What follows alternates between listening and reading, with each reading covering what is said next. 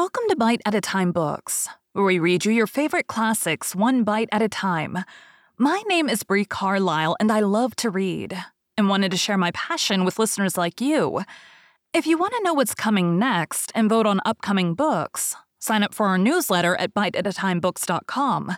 You'll also find our new t-shirts in the shop, including podcast shirts and quote shirts from your favorite classic novels. Be sure to follow my show on your favorite podcast platform so you get all the new episodes. You can find most of our links in the show notes, but also our website, biteatatimebooks.com, includes all of the links for our show, including to our Patreon to support the show, and YouTube, where we have special behind the narration of the episodes. We're part of the Bite at a Time Books Productions Network.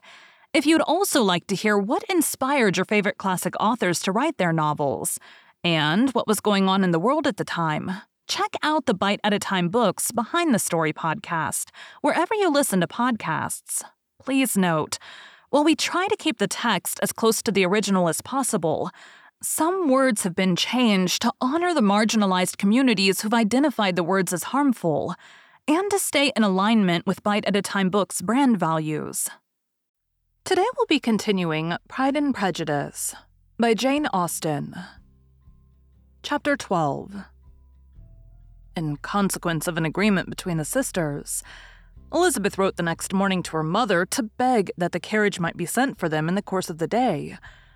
But Mrs. Bennet, who had calculated on her daughters remaining at Netherfield till the following Tuesday, which would exactly finish Jane's week, could not bring herself to receive them with pleasure before.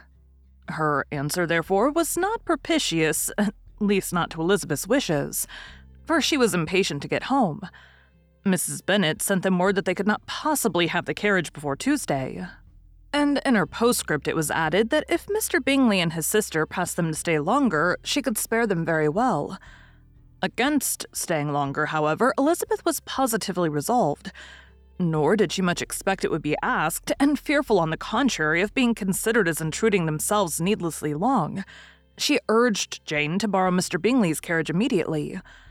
And at length it was settled that their original design of leaving Netherfield that morning should be mentioned and the request made. The communication excited many professions of concern, and enough was said of wishing them to stay at least till the following day to work on Jane, and till the morrow their going was deferred. Miss Bingley was then sorry that she had proposed the delay, for her jealousy and dislike of one sister much exceeded her affection for the other. The master of the house heard with real sorrow that they were to go so soon, and repeatedly tried to persuade Miss Bennet that it would not be safe for her, that she was not enough recovered. But Jane was firm where she felt herself to be right. To Mr. Darcy it was welcome intelligence. Elizabeth had been at Netherfield long enough.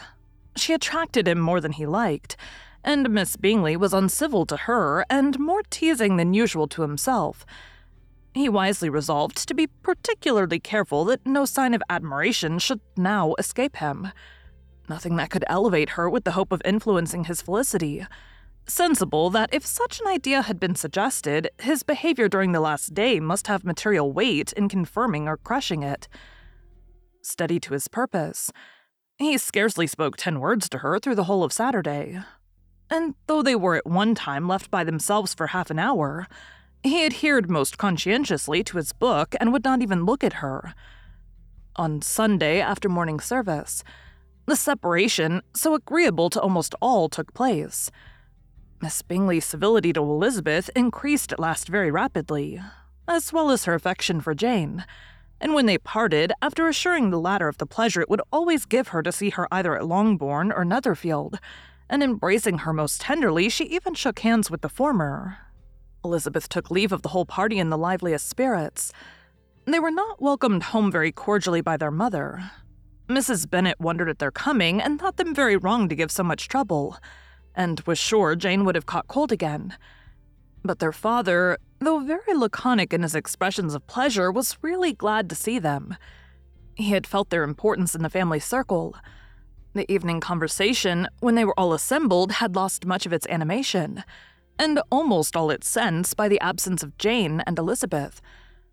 They found Mary, as usual, deep in the study of thorough Bass and human nature, and had some new extracts to admire and some new observations of threadbare morality to listen to. Catherine and Lydia had information for them of a different sort. Much had been done, and much had been said in the regiment since the preceding Wednesday. Several of the officers had dined lately with their uncle. A private had been flogged, and it had actually been hinted that Colonel Forster was going to be married. Thank you for joining Bite at a Time Books today, while we read a bite of one of your favorite classics. Again, my name is Brie Carlisle, and I hope you come back tomorrow for the next bite of Pride and Prejudice. Don't forget to sign up for our newsletter at biteatatimebooks.com and check out the shop. You can check out the show notes or our website, biteatatimebooks.com, for the rest of the links for our show. We'd love to hear from you on social media as well.